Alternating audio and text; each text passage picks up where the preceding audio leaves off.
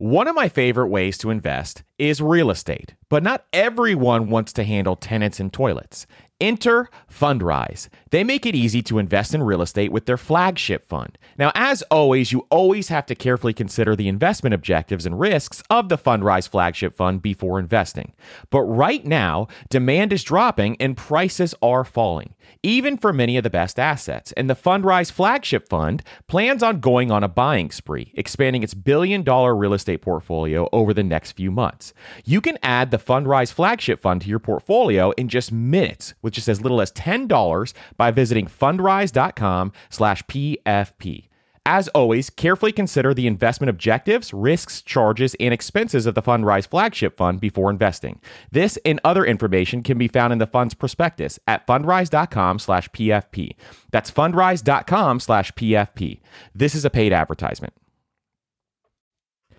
Spring is a great time of year to do some cleaning around the house and clean up your finances. And something else that you can do for your family this spring is shopping for life insurance with Policy Genius as part of your financial planning for the year. Getting life insurance today means you'll have peace of mind so that if something were to happen to you, your family can cover expenses, things like mortgage payments, credit card payments, car loans, or even college costs. I have a wife and 2 kids, with a third on the way, by the way, and business partners that all depend on my income. So I needed life insurance, and Policy Genius made that so incredibly easy. And with Policy Genius, you can find life insurance policies that start at just $292 per year for $1 million of coverage. Some options offer same-day approval and avoid unnecessary medical exams. So save time and money and provide your family with a financial safety net using Policy Genius. Head to policygenius.com or click the link in the description to get your free life insurance quotes and see how much you can save. That's policygenius.com. On this episode of the Personal Finance Podcast, we're going to talk to Tom Brickman about how to invest in out-of-state rentals.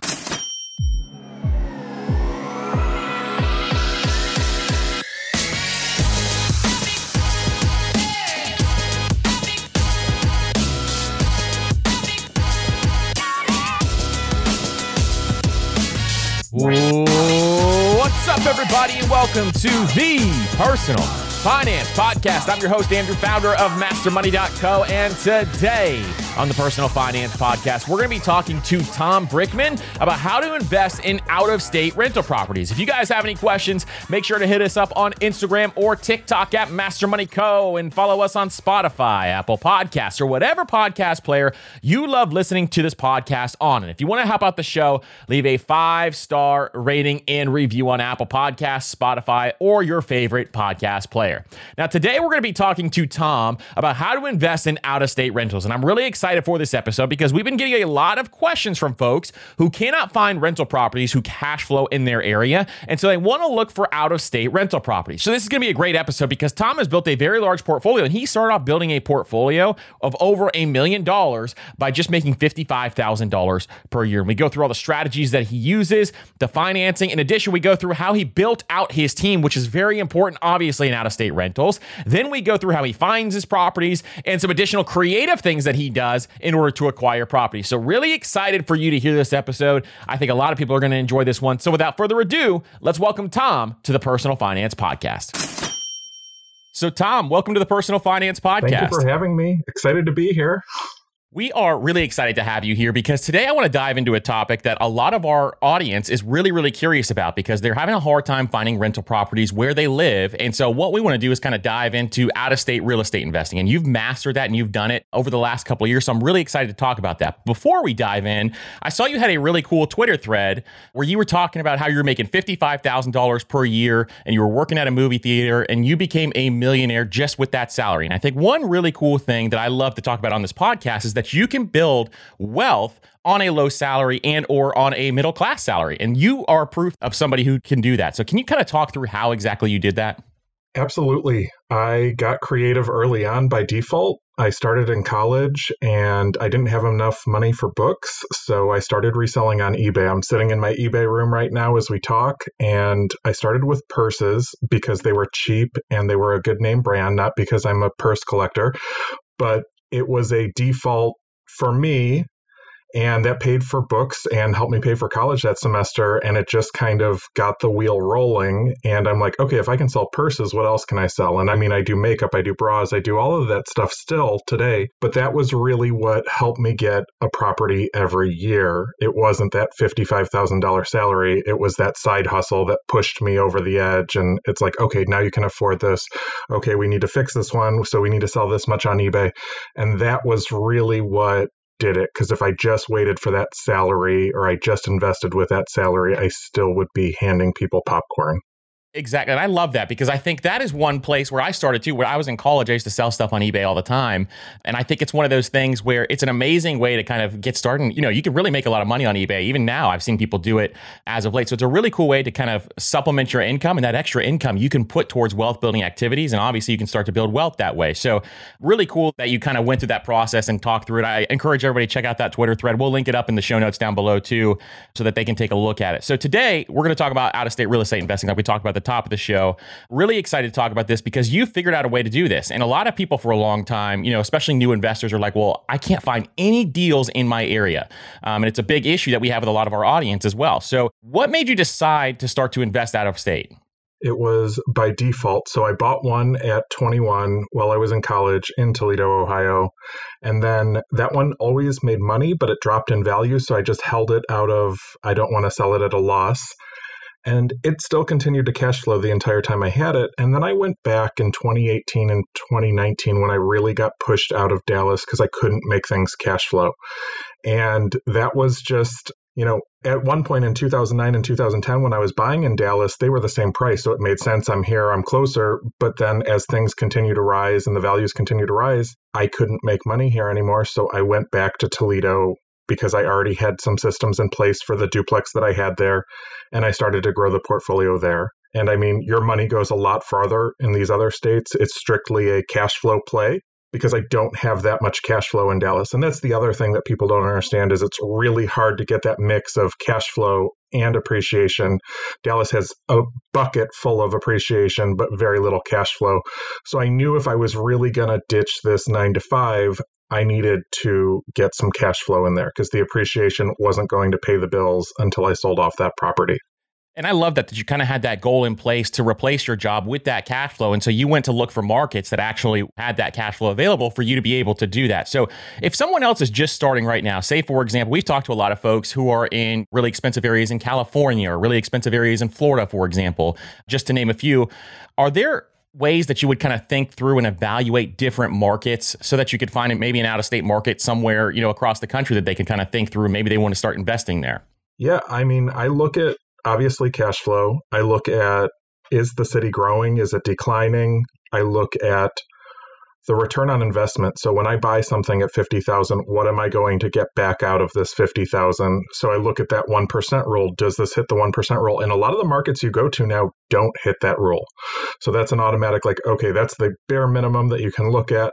And then the growth on the city, one of the things that's really helped me is I've joined the Facebook groups and I subscribe and I pay for the newspaper there and understanding what the city's doing. And I'm seeing it right now in Toledo where they're spending a ton of money in East Toledo, which wasn't the case 20 years ago. So I avoided it like the plague. But then I went back this year and I bought one in late 2022. And I was floored that I had 100 people through my showing in 2 showings. That's just unheard of for there. So I think understanding where the trends are going, and I mean, this is any market in Dallas even too, because I got into some neighborhoods before they really started working there, but following where the money goes and where the city's spending the money and where there's different things popping up that make it an attractive place to live in. I think those are some great tips because you can kind of ingrain yourself into what's going on in that area because you really have to know the area, obviously, before you start just spending your money there and spending your hard-earned dollars so that you can build wealth into some of those areas. So when you're looking at some of these out-of-state properties, how do you start? Maybe you pick your area. Let's say, for example, Toledo. So you pick Toledo, which is out-of-state. Say, for example, you go and you're starting to look for properties. Do you go out and look for agents or do you go through Zillow or the MLS? Or how do you kind of think through that and look for properties when you're looking at out-of-state rentals? I have multiple different strategies. I'm not realtor loyal. I will go with realtors. I will go with MLS. I will go with off market. I was just in Toledo a couple of weeks ago working on 2 projects, and I started driving for dollars, and I was sending my friend all the addresses of all the properties with the houses with the overgrown grass and the rundown properties. And I'm like, check this one, check this one. I have off a lot of stuff, like the stuff that I've bought this year came off market from cold callers that I have. So there's multiple different ways. But what I'm seeing, people realize that Toledo's an undervalued market, is that stuff on the MLS is going really high. And for me, who's been there as many years as I have, because I started in Toledo almost 20 years ago, I can't stomach overpaying for a property there because I know that it's not going to have that type of appreciation that Dallas would have or so on. So I think that's why I went to the off market, and it's worth me spending some money having someone do some calls for me to find out who owns it. And I think that that's important as well, because when you buy in a area that you're just in for cash flow, if you overpay, you're going to be underwater for quite a while. And I see some investors doing that as well. Exactly. You make all of your money, buying the property. So that's the big key, is making sure that you buy that property right. So that's an interesting piece, that you have cold callers that you have go through, and, maybe you drive for dollars, you send them to your cold callers. Is that kind of how your system works, or how does that work? Yeah, I have a wholesaler that I work with directly, and we have cold callers that work for us. I am new to that. I've only been doing that for about 6 months. But the more and more my account grows, the more and more people are like, I need deals. And I can't, with a clear conscience, be like, this is a deal when I know for sure it's not. So that's when I went over to cold callers and I'm like, hey, this is working for some people. Let's try it out. And from the 2 months of doing it, we've gotten 2 deals out of it, with a third in the works already. So I think that that is a strategy to approach now, instead of just overpaying for a property and competing with 10 other people bidding on the one decent property that does come up. I think there's a lesson in here, because you kind of shifted gears as you start to search for properties. And I think a lot of people have to think through this. You got to see what works in that market and kind of figure out what type of strategies are going to be working in that market, so that you can move forward and kind of find those properties as you go around. And I love driving for dollars, as you talked about earlier. That was one of my favorite ways to find properties. I would do it all the time. Then I would send like handwritten letters all the time, but it's obviously a big time consuming thing to do it that way. But that's one of the best ways to find off market property. So I love doing it that way as well. So one big thing that we talk about is, managing. And I think that's one of the biggest questions that people have when you're managing out-of-state rentals, and they're kind of fearful of that and having to go through that whole process. So what does your out-of-state team look like? And, how do you manage your properties? So I have 14 doors there. I do have a professional management company on 2. And those 2, when I go and visit, are usually the most neglected. So I've struggled with that. So what I did a few years ago was I hired a contract employee who reports directly to me and runs the other 12. And those 12, you can tell with him being on an hourly salary, are a little bit better kept and a little bit better maintained, because he wants to clock his hours and make sure that he's getting paid. And that was something that I shifted to, because the complaint that I get from everyone, and I have other investors in that market that are like, this property management doesn't work, this property management doesn't work, was my solution. And it's worked out well. He has the direct contact with the tenants, so I'm not getting any of that. He has the direct contact with the contractors. And, if someone's like, hey, my heat's out, or I've got a broken pipe, he can get someone there and then let me know after the fact, hey, we had a broken pipe over here. This is who I sent, and this is how it was fixed, and so on. And that has worked for me. So I do have a hand in it, but it's a very small hand compared to 20 years ago when I was self-managing. That's a great solution, because I've been in a lot of markets where you look at the property management companies around there and they all have 1 stars, and you go and call some of the references, and all the references are like, I have to manage these people and go through that. So that's a great solution, to have kind of an employee there that's on an hourly rate that can kind of help you manage those properties. That's a great idea. So you mentioned you had contractors in place. So how do you kind of manage rehabs? Because I know you do a lot of properties where maybe you buy an ugly house and then you do a major rehab on those houses. So how do you kind of think through that? How do you find those contractors? And then do you go to the location, and kind of manage some of that too? So I project manage everything and make the scope of work with everything.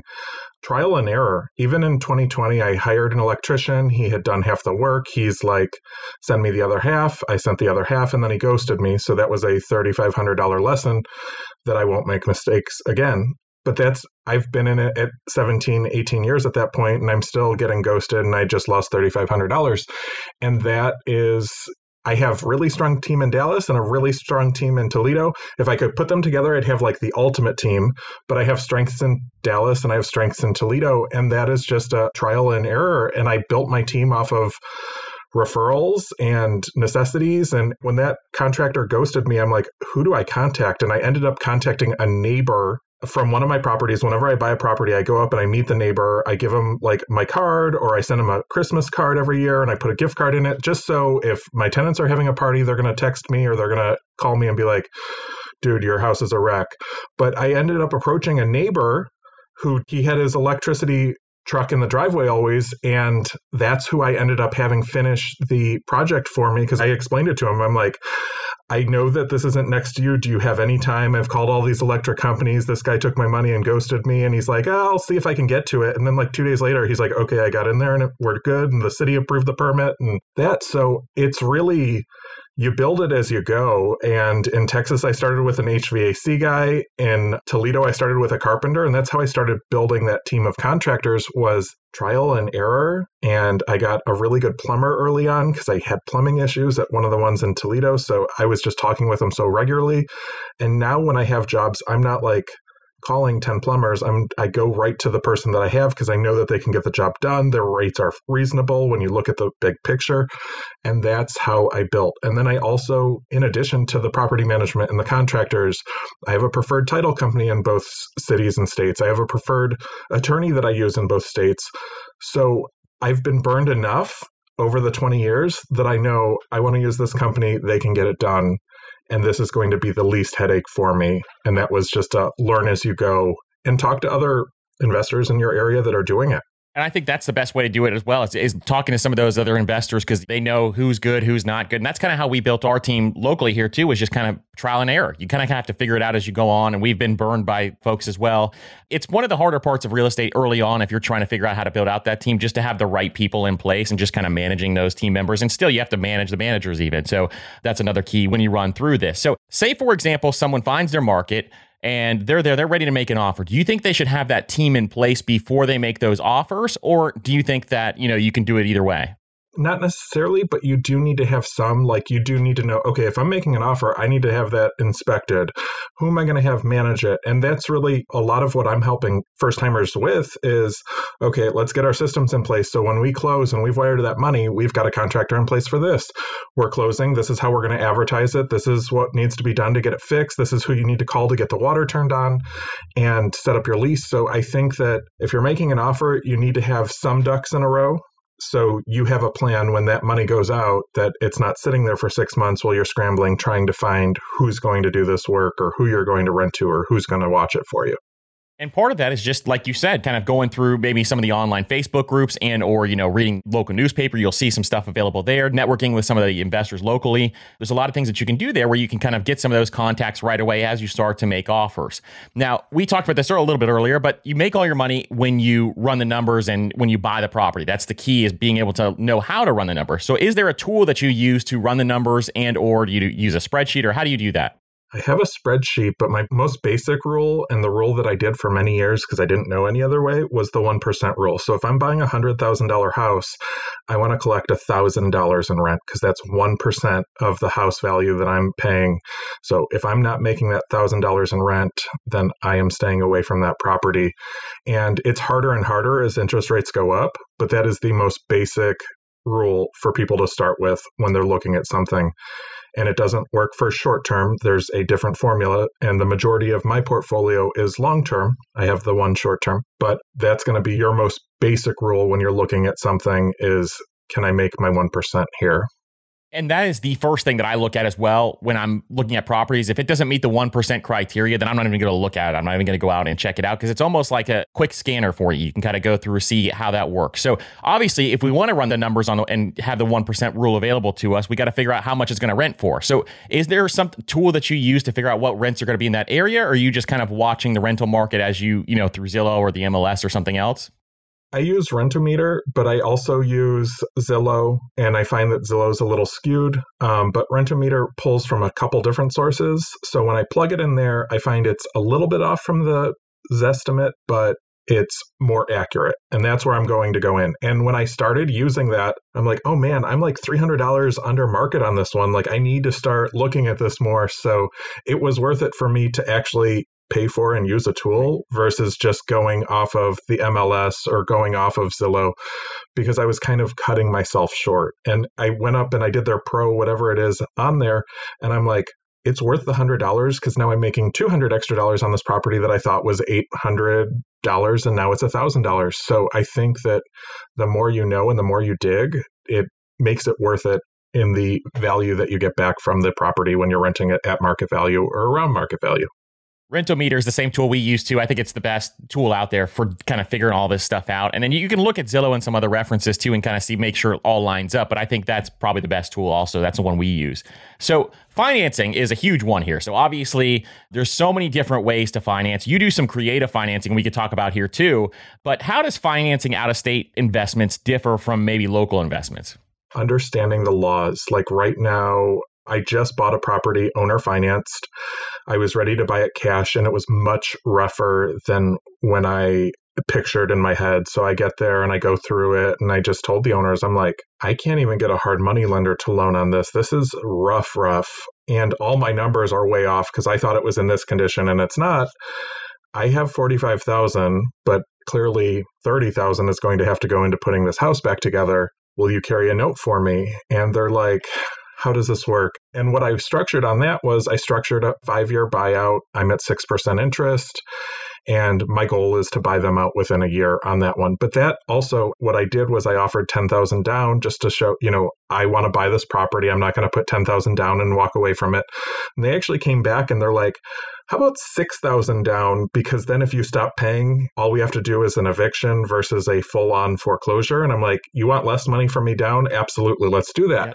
And understanding that is key as well. So if you sell something owner finance, you're not in a situation that you have to do lots of money foreclosure, because I've sold them to tenants before as well. There's been tenants that are like, I want to own this property. And I'm like, I want to sell it to you. Let's make this work. And understanding that is key to structuring a deal and how to pitch it. Because even on that owner finance deal that I just did a couple days before closing, I'm like, guys, my numbers are so off and the electrician's coming in at 6,000. And if we do this and we do this, and they're like, how do we make this work? So the owners weren't invested at that point because they had it sitting empty for almost 3 years. And they're like, we need to do something with this. You're local, you understand the market. Let's figure out how to make it work. And they came back and they're like, okay, what if we'll supply you with cabinets? What if we supply you with doors? What if we supply you with, and they really brought me quite a bit of stuff that I needed for the project. And that pushed the needle enough that I'm like, okay, I can make this work. And that's key as well. So owner financing is a way that I've done it. Like when I bought a hoarder house, I bought that personal line of credit for myself and some of my grandparents' money. And then I paid my grandparents back as quickly as I could. And I just got creative because there was a lot of stuff that I purchased that had been out of commission for years. And banks are like, we're not going to loan you anything on that. That's got boards over the windows. So please look elsewhere. And I think that is key to growing this as well. Because if you just go a traditional loan or a traditional lender, you cut yourself off of a lot of good deals out there. Exactly. And that's where you're missing out on the stuff where you can, force value into some of those properties if you have to go the traditional route because they have so many criteria around them. We're driven by the search for better. But when it comes to hiring, the best way to search for a candidate isn't to search at all. Don't search, match with Indeed. And if you need to hire, you need Indeed, because Indeed is your matching and hiring platform with over 350 million global monthly visitors. And they have a matching engine that helps you find quality candidates fast. So ditch the busy work and use Indeed for scheduling, screening, and messaging so you can connect with candidates faster. And Indeed doesn't just help you hire faster. 93% of employers agree Indeed delivers the highest quality matches compared to other job sites, according to a recent Indeed survey. And listeners of this show will get a $75 sponsored job credit to get your jobs more visibility at Indeed.com/personalfinance. Just go to Indeed.com/personalfinance right now and support our show by saying you heard about Indeed on this podcast. That's Indeed.com/personalfinance. Terms and conditions apply. Need to hire? You need Indeed. One of the hardest things about managing your money is figuring out where it's all going. And most of us are trying to save for several goals at once, which can feel like a daunting task to see if you're on track or even on pace to accomplishing your goals. But there is a tool that makes it so much easier, and it's called Monarch Money. They help you track your money flow without taking a ton of time and energy. And Monarch has built-in features to collaborate with your partner, family, or financial advisor. And you can invite them with an extra account with their own login at no extra cost to collaborate with you. And Monarch is the most customizable budgeting app. You can create custom budgets, set notifications, and you can set up automatic rules for transactions and notifications. And after trying Monarch for myself, I understand why it's a top-rated personal finance app. And right now, listeners of this show will get an extended 30-day free trial when you go to monarchmoney.com/PFP. That's monarchmoney.com/PFP for your extended 30-day free trial. Now is a great time of year to get your finances in order. And no matter what your financial goals are this year, when you use Chime's online checking account, you can cross all those financial to-dos off your list.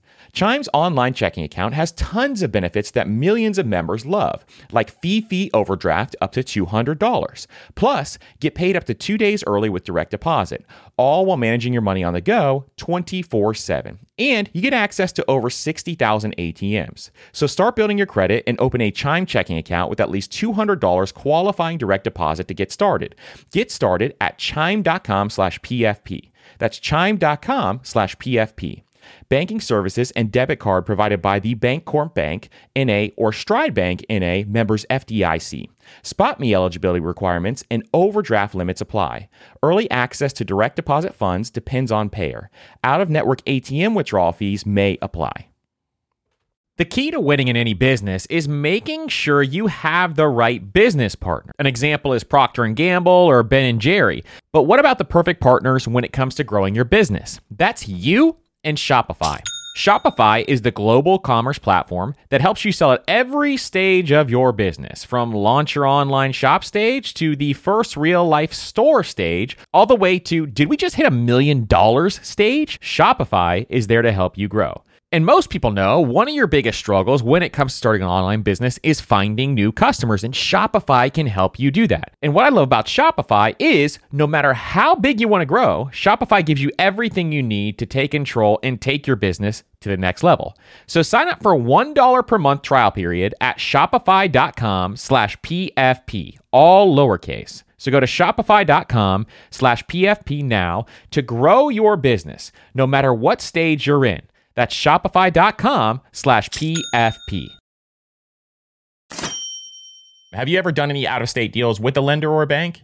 Absolutely. I've done portfolio loans, so I've bought stuff on the front end, and then I've slapped portfolio loans on the back end once they are fully rented. And that is one of my favorites because in Ohio, I'm buying stuff in that 25 to 50 to 75 range. And lenders are like, we don't want to loan you unless it's a $100,000 loan. Stop bothering us. So when I bring them to and I'm like, hey, this is 150, they're like, we'll give you money for that. And I'm like, great. So the portfolio loans have been big for me in Ohio. So I've got to get them over the finish line and get them rented, which is very tough and challenging in itself.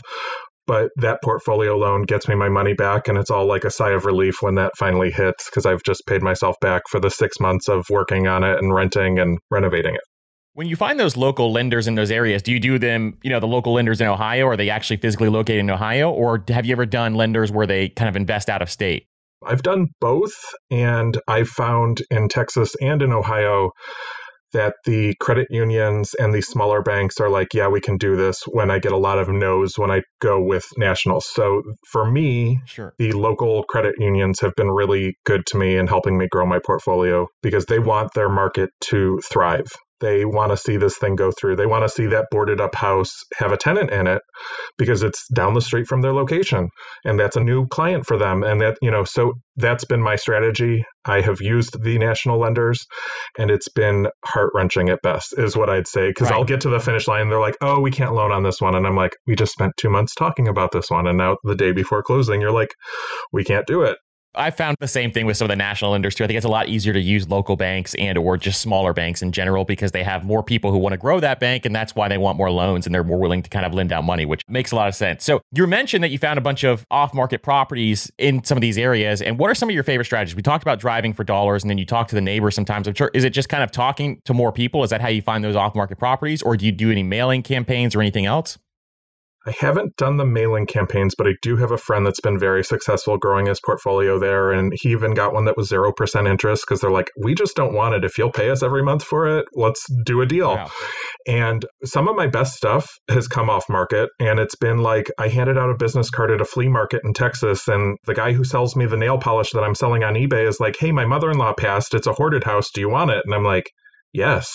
So I think that some of the things that people are like, that doesn't work. Well, I mean, I bought a $15 box of business cards and I passed them out, and I've gotten 2 deals that way. And even there was one last year in Ohio that I passed out a business card in 2019. And he's like, hey, do you want this property? It was my dad's rental property. I don't want to deal with a tenant and I don't want to deal with this. And I'm like, that's on a great street. Yes, I want that. So I think that non-traditional is the way to go in this competitive market. And besides passing out business cards, besides driving for dollars, besides cold callers, having conversations in those Facebook groups, in those multiple different sources that I was talking about, even in the Bigger Pockets forum, you'll have people like, I bought this and I don't want this anymore. And I'm like, I do. I can clean up that mess. Right.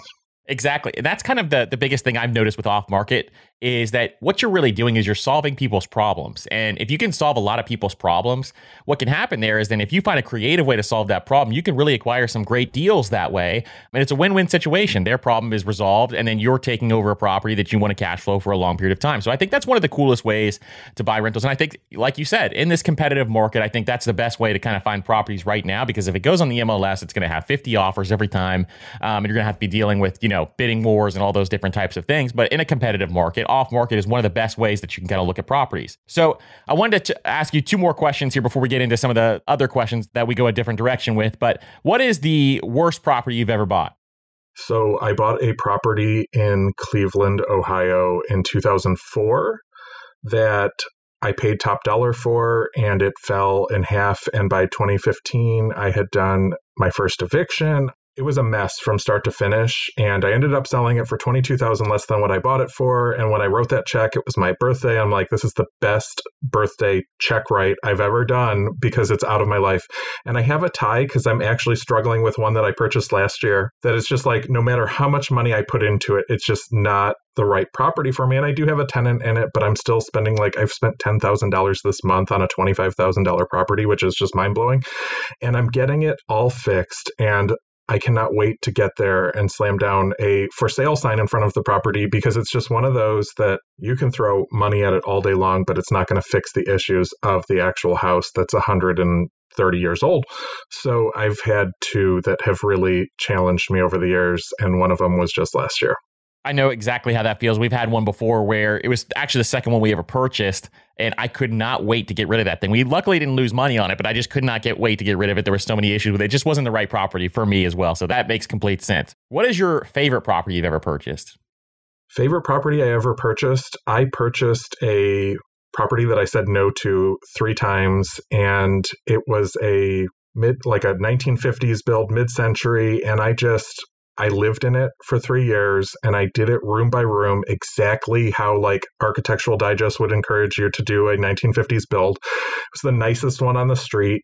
And it just, by the time I sold it, and I did sell it, it looked amazing. It had a guest house in the back. It had every detail done to it. And it took me living in it to be annoyed by what it didn't have to make it what it should be.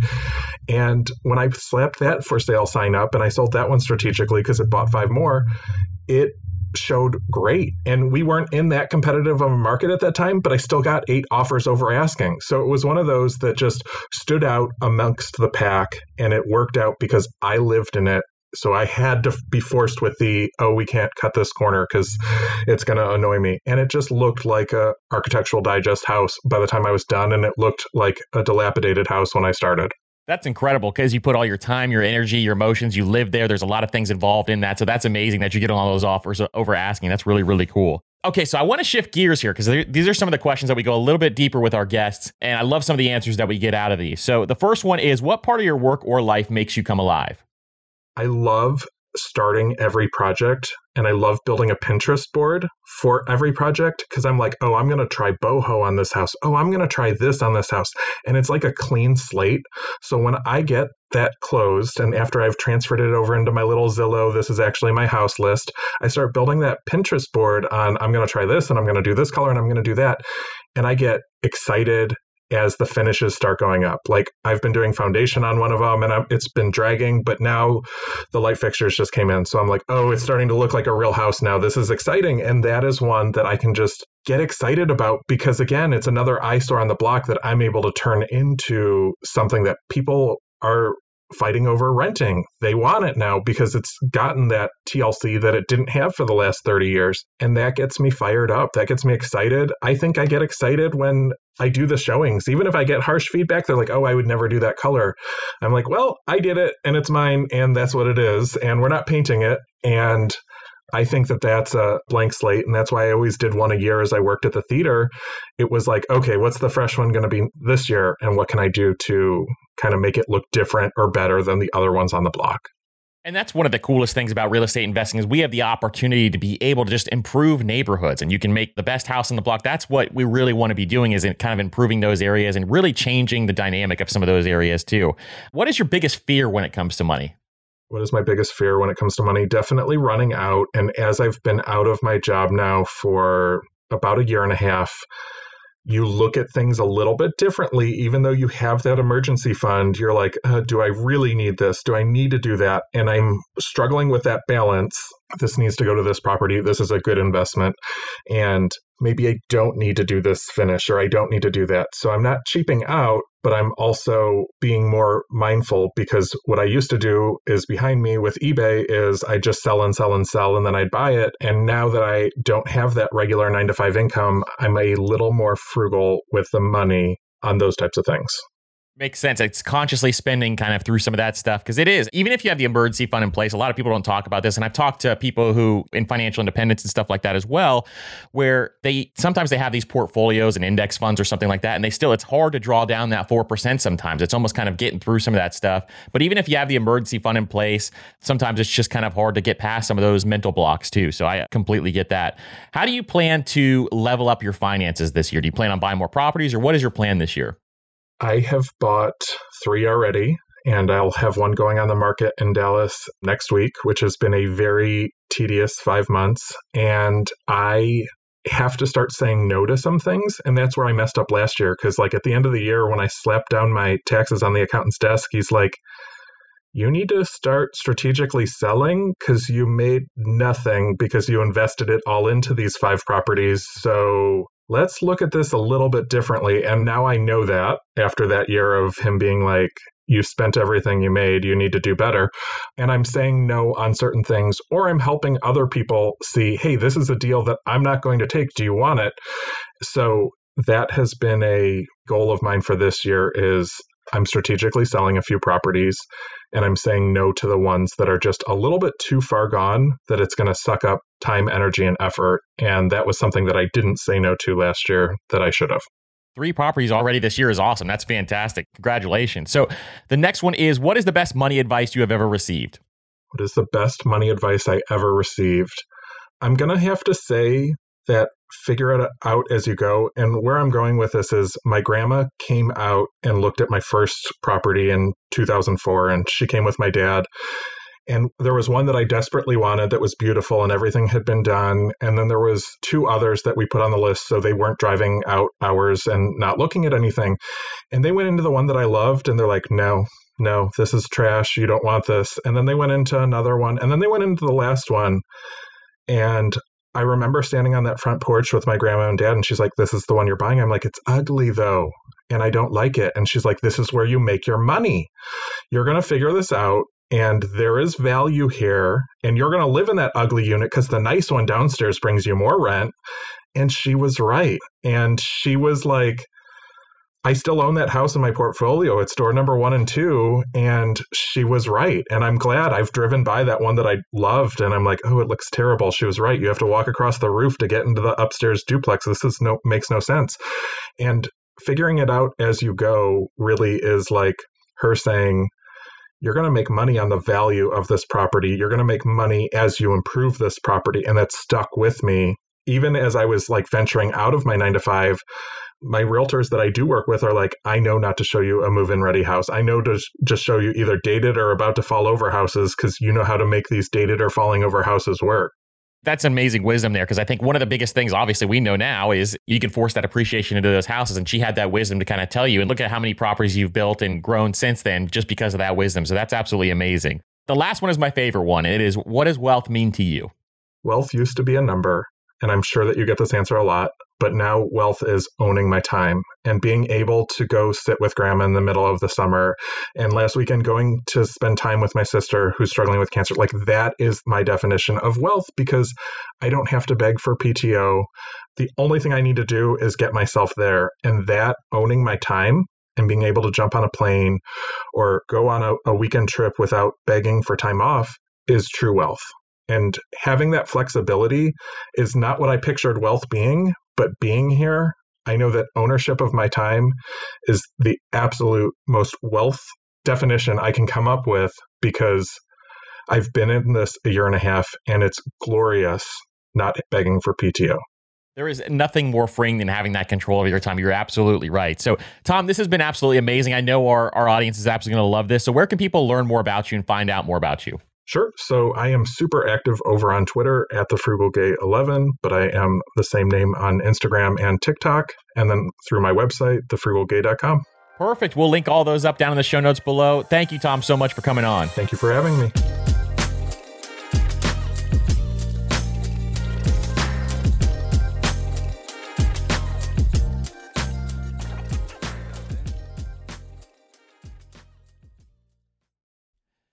Everyone's heard the saying, you have to spend money to make money.